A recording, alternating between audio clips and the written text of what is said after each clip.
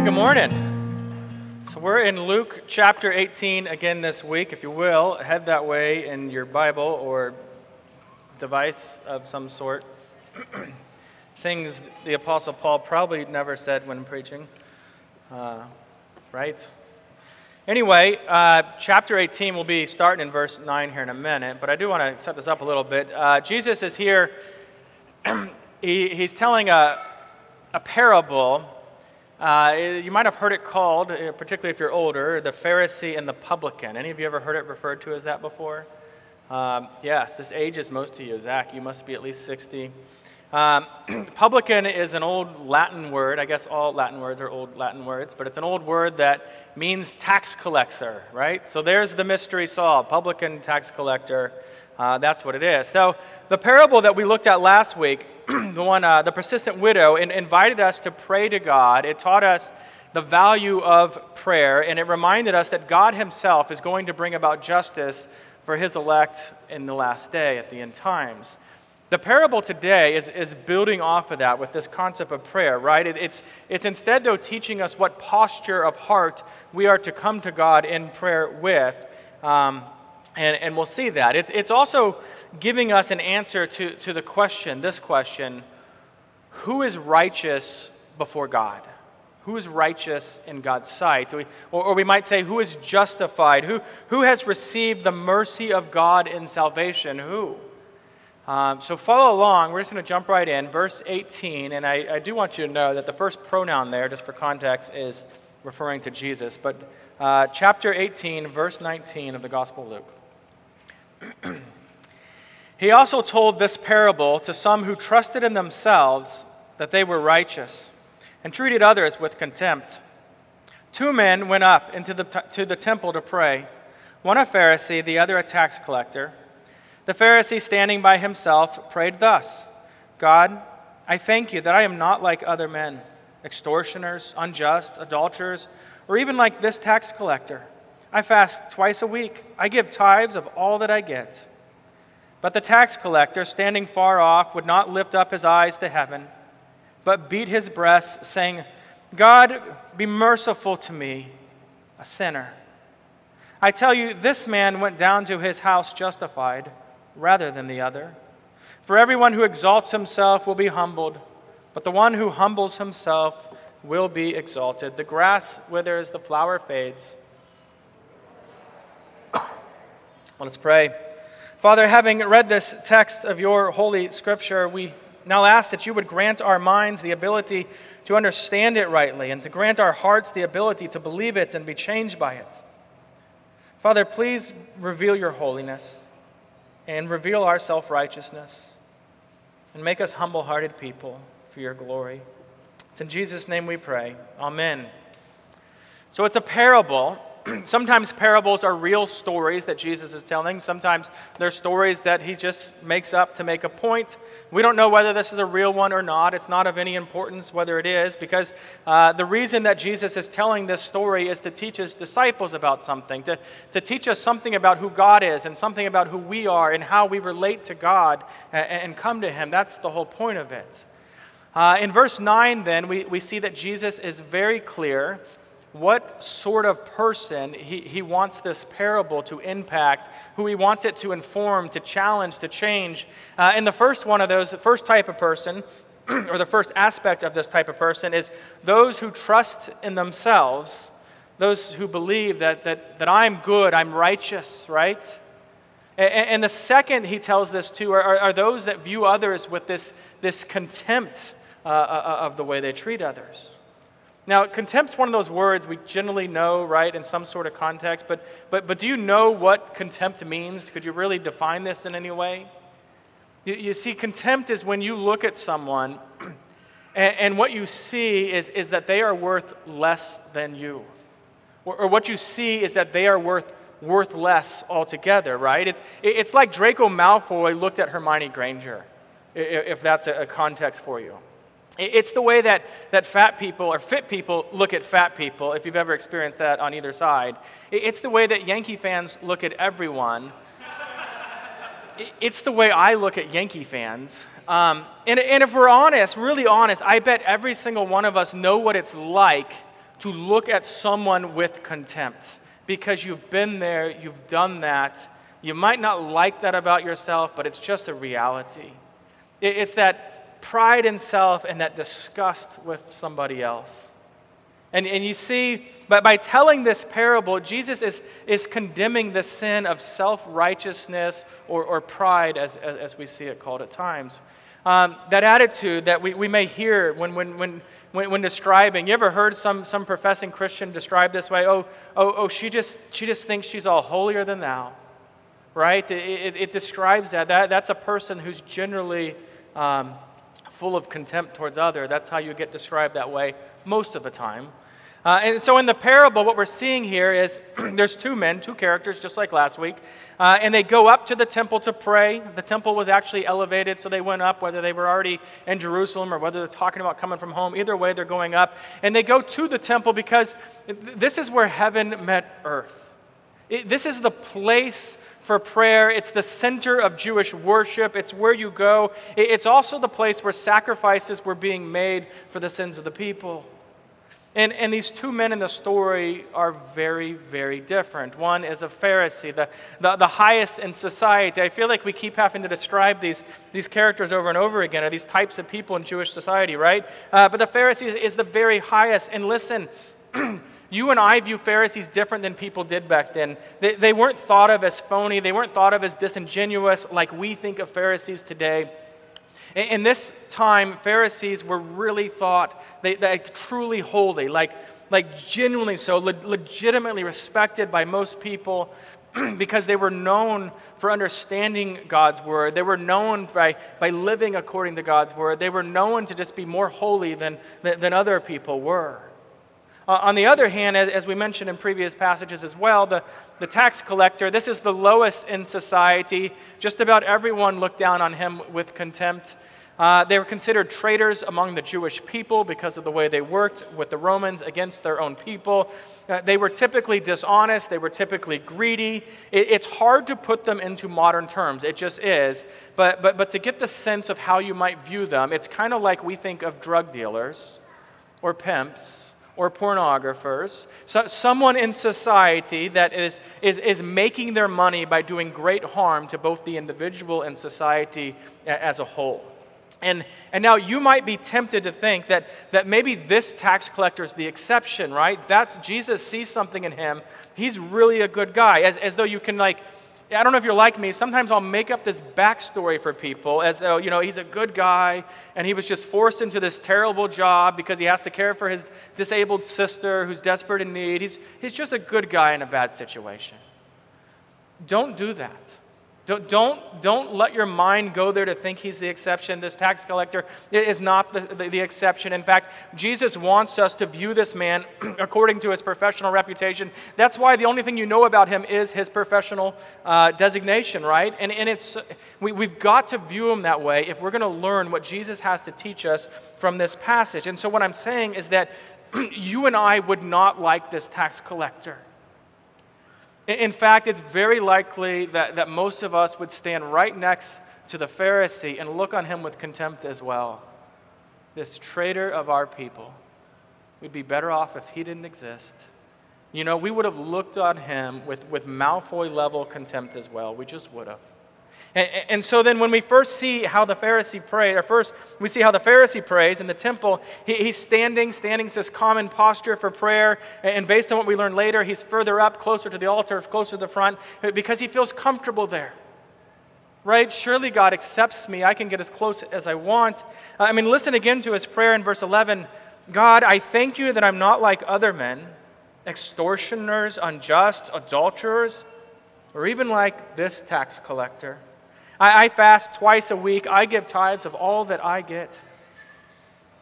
Now here's the thing. Don't imagine this as insincere, right? Don't picture him like some obvious villain in a movie that's just saying this stuff and even he knows it's not true. He's absolutely genuine here. He is legitimately thankful that he's not like so many of these other sinful people around him.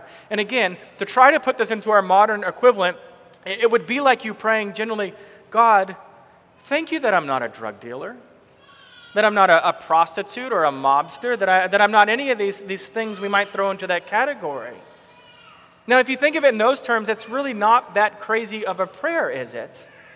But then if you look closer at his prayer, we begin to realize it's really not much of a prayer at all.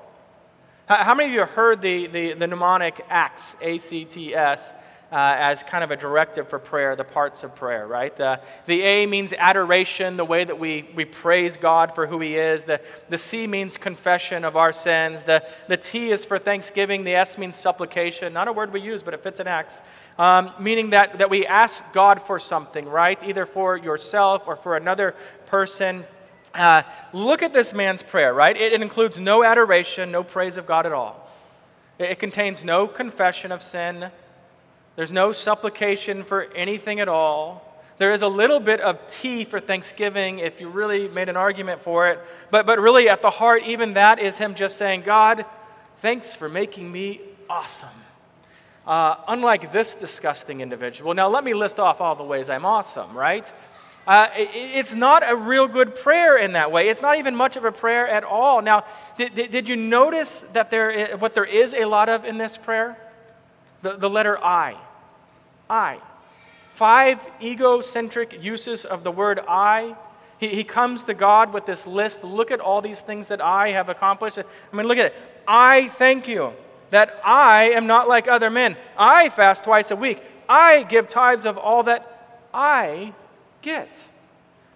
It's a personal resume of his own good works.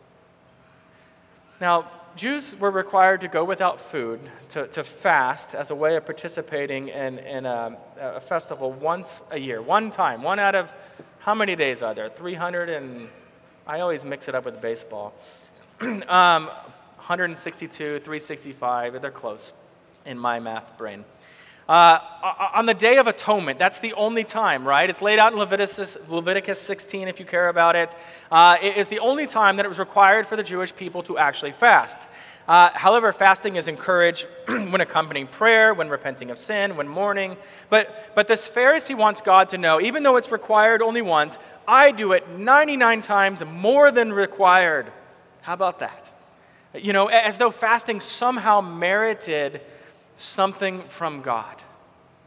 Praise, I don't know what he's looking for, right? He also says he gives tithes of all that he receives, which again, it's more than the law required, which was, the law only required certain things like a tenth of your harvest of crops and various other things. Now, have you ever been tempted to give your spiritual resume to God, but particularly when you're asking for something really important to you? As though you've certainly earned his really considering what you have to bring to him in prayer, right? Something like, God, I go to church every Sunday, almost every Sunday.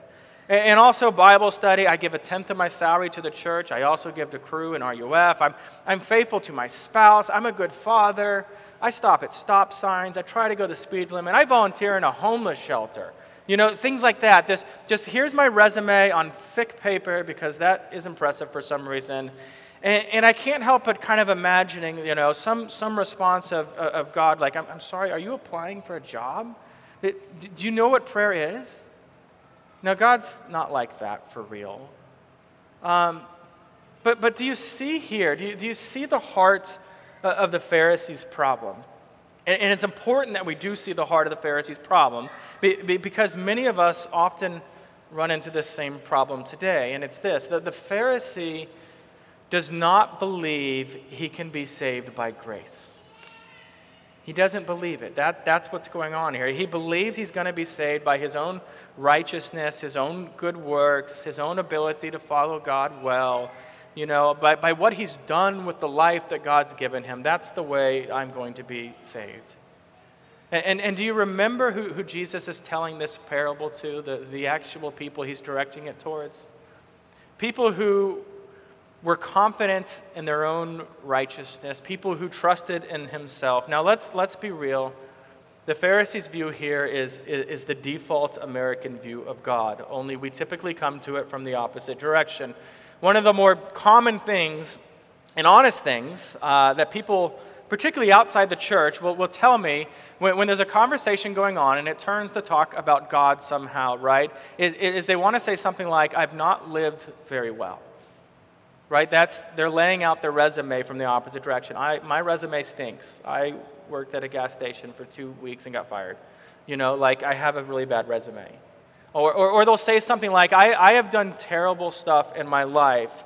And the understanding, the idea there is that if I had lived better, if I would go to church more, if I would serve in a charity, if I would stop just doing these sinful things that are, particularly bad, then God would accept me. But right now, He just won't, and I know that, so I got to do those things. As though good living would justify them before God. Now, many in the church, deep down, we think the same thing. We know the right words, right? We think it's the grace of God for sure. We say that confidently, but somehow we're thinking, yeah, but I have to earn that grace, right? I have to earn it. Why do we get it so backwards? Why do we miss this? My wife, Laura, and she didn't know I'm telling this story, but my wife, Laura, has always taken fantastic care of her teeth. She brushes twice a day, she flosses every night, and she'll put it out, and I would ignore it. Most of my life, I have done a terrible job of caring for my teeth. My practice was always this. On the day that I went to the dentist, I would wake up and think, I'm going to the dentist today. I will brush my teeth for 10 minutes. I will floss my teeth. I will spit out the blood that's there because I haven't flossed my teeth in so long. And I'd go in the hopes that I'm going to fool the dentist. He will have no idea how lackadaisical I have been. He's going to think that I'm doing an amazing job with taking care of my teeth, just like I promised I would last time I was sitting in his chair. But this guy's a dentist, right? He's a dentist. He looks at teeth all day. He studied this. He knows teeth. He can't be fooled by one morning of doing the right thing. You're right. He just knows. And one time I was in there, and once the gig was up, and he's telling me, you really have to do that, all that kind of stuff again. I asked him, will you go next door where Laura's getting her teeth cleaned right now?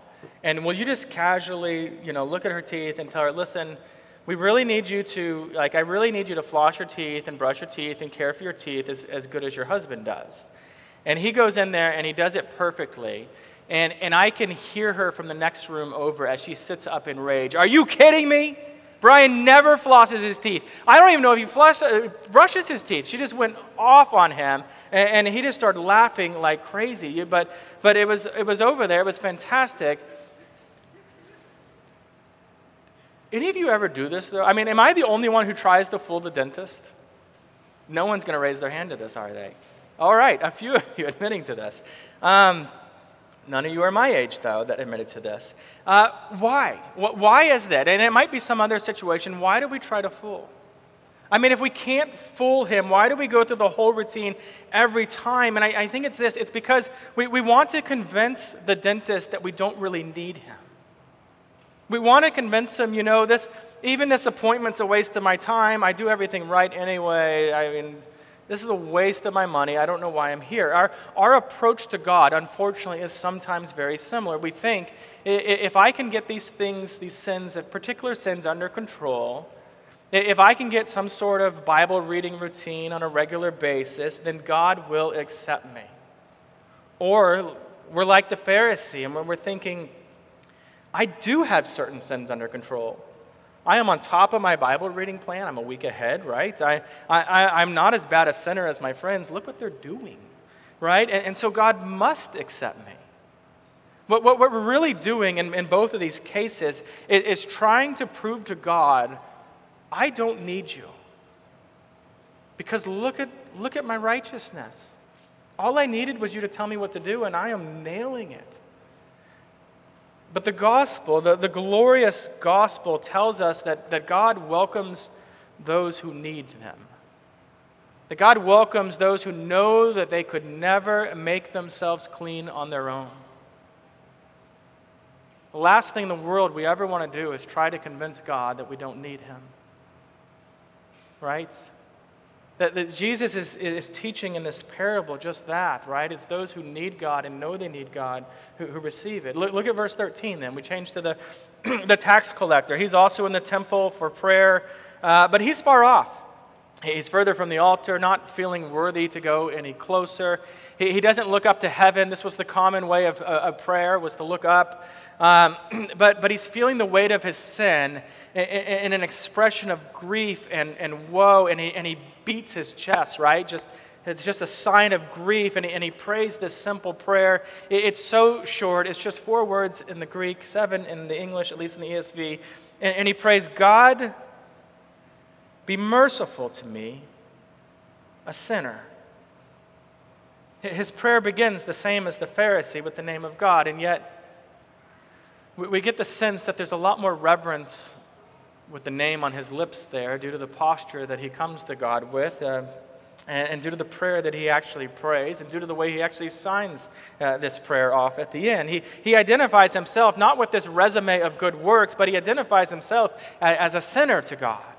His knowledge of self here points to the knowledge of God. For as Martin Lloyd-Jones said, there's only one way to know that we are sinners, and that is to have some dim, glimmering conception of God, some idea of who God is. Similar to the prophet in Isaiah, right? 6:5, where he sees the majesty and the holiness of the Lord sitting on the throne, and out of him just pours these words. He says, "Woe is me, for I am lost, for I am a man of unclean lips, and I dwell in the midst of a people of unclean lips, for my eyes have seen the King, the Lord of hosts." He sees God as he really is, and it's crushing to him, because suddenly he sees himself as he really is as well.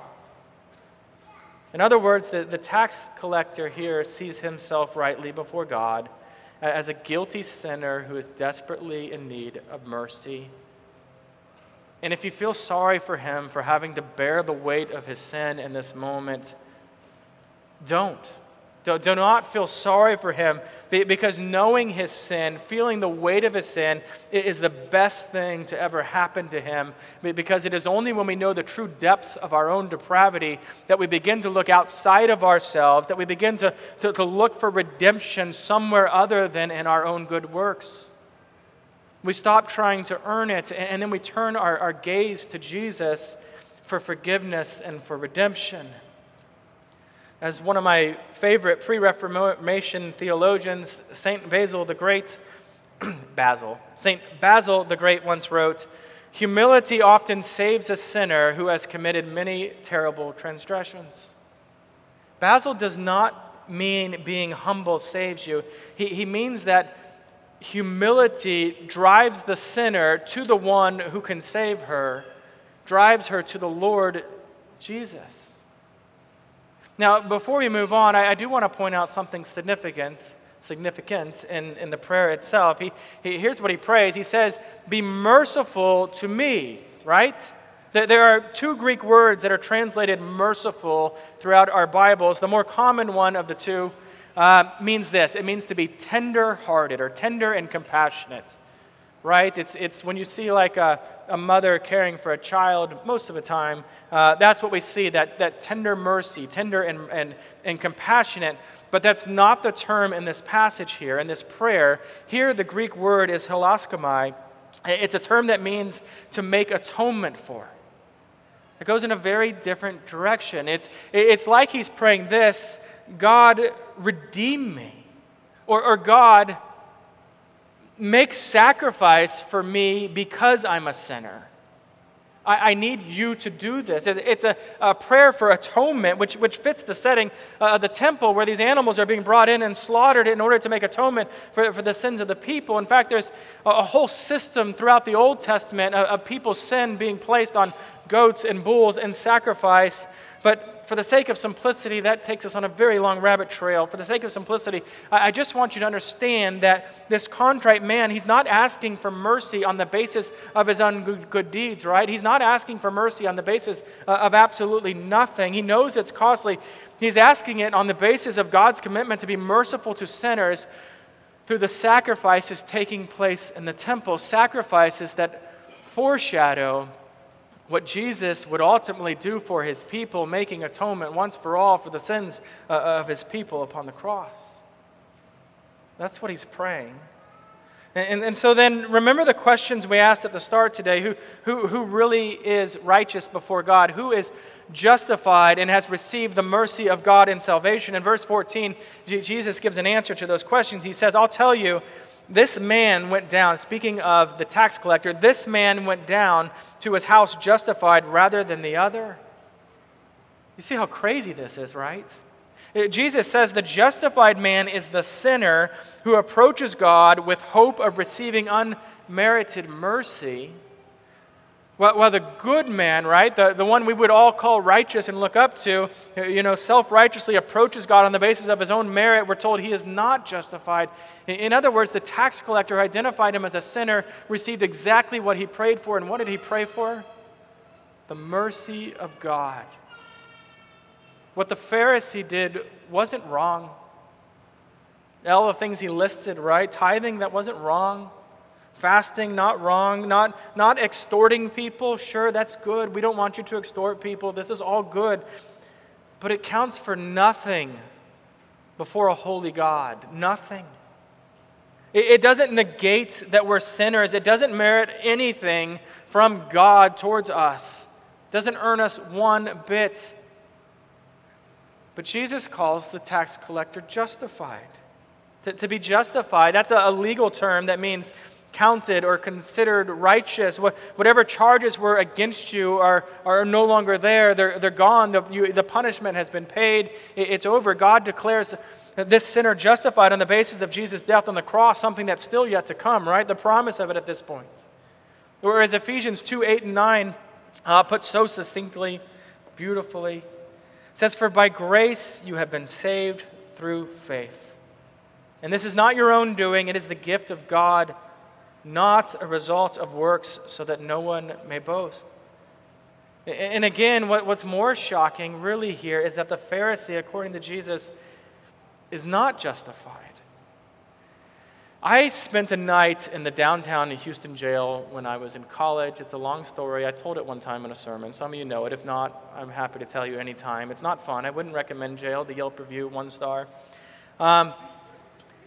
So while I was in there that night, there wasn't a lot of social distancing in this time. So they'd squeeze like 50 of us into this tiny little room, and you just wait there. And throughout the night, I was surprised how many of the 50 or so people crammed in this room with me declared themselves to be innocent. Almost the entire room was innocent people. It's hard to believe, but it was. They were all innocent. And yet what was interesting is that declaring themselves innocent didn't matter one bit. Didn't matter how loud they said it, who they said it to, how many other people in that room they convinced, oh, you are innocent. It didn't matter because they only needed one person to declare them innocent, and that's the judge. They needed one person to declare them justified, to pronounce them not guilty, and that's the judge. In our passage, we heard the Pharisee declare himself righteous. And it accounted for nothing. It didn't matter one bit because he was not declared righteous by God. He was not justified by God, and that's what really matters. And so then self-righteousness will save not a single soul. Not one. Only the righteousness of Christ applied to us will make us righteous. And that balm, that medicine is given only to the sick who come asking for the mercy of God. But it is given to all who come and ask for the mercy of God genuinely. The last line of our passage is kind of a proverbial summary of the parable, as Jesus says, "For everyone who exalts himself will be humbled, and everyone who humbles himself will be exalted." That is so backwards feeling, isn't it? Dane Ortlund, in his book Gentle and Lowly, puts it this way. He says, "It's the most counterintuitive aspect of Christianity, that we are declared right with God not once we begin to get our act together, but once we collapse into honest acknowledgement that we never will." Don't miss the fact in this parable that the tax collector is justified in this moment.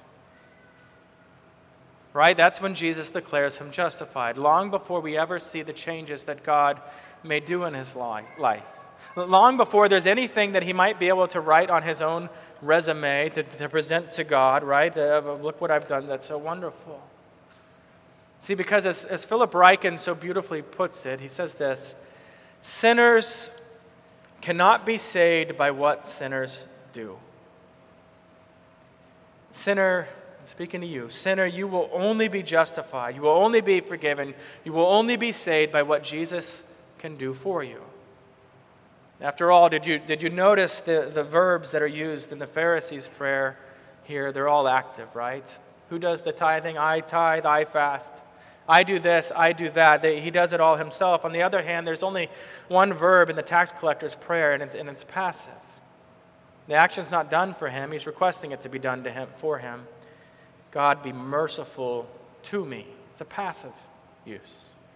And so Jesus holds up humility then as this character of heart worth praying for, a character of heart worth seeking after. And we see this call to God's people to be humble throughout the Scriptures, right? God calls his people to be humble in 2 Chronicles 7:14. He says he'll give favor to the humble in Proverbs 3:34. And in Micah 6:8, we're told to walk humbly with God. In Ephesians 4:2, God calls us to act with all humility. He tells us in humility to count others as more significant than ourselves in Philippians 2:3. Colossians 3:12 instructs us as God's chosen ones to put on humility. And in James, we are told to humble ourselves before the Lord. 1 Peter 5:5, we're told God opposes the proud, but he gives grace to the humble. And we could go on and on across the Scriptures, from the beginning to the end, to see that God desires his people to be humble people. Church, we need to learn humility before others, but before that, and especially, we need to learn especially what it looks like to come to God with humility, with broken and contrite hearts. So yes, I'm talking to you, each and every one of us, for when Jesus calls us to be humble, you are no exception. Neither am I. As Zach Eswine so often confesses, one of my favorite phrases of an author is, he says, we must come to God and confess, I am not the Christ. And let us add to that, I am not the Christ, but I am in desperate need of the Christ. Always. Christian, it would be wise to make this a daily prayer that we pray, God, be merciful to me, a sinner. A sinner who is also a saint because of Christ's sacrifice on the cross. A sinner is a saint because of the mercy of God alone. So if you're here today and you don't have faith in Jesus, I want you to know that Jesus stands ready to receive any who will humbly come to him asking for mercy. He will. Let us pray. Father, please pull back the covers. Lord, lay us bare, so that whatever self-righteous works we are tempted to hold up in the hopes of impressing you, we would not. Instead, Lord, give us right understanding of you and right understanding of ourselves, and make us contrite, make us humble, make us confident only in our need for your mercy and our expectation that you will give it because of your steadfast love and because of the work of Jesus on the cross and because of your promise and the covenant. So, Lord, may we receive that by faith. And God, be merciful to us. It's in Jesus' name that we pray. Amen.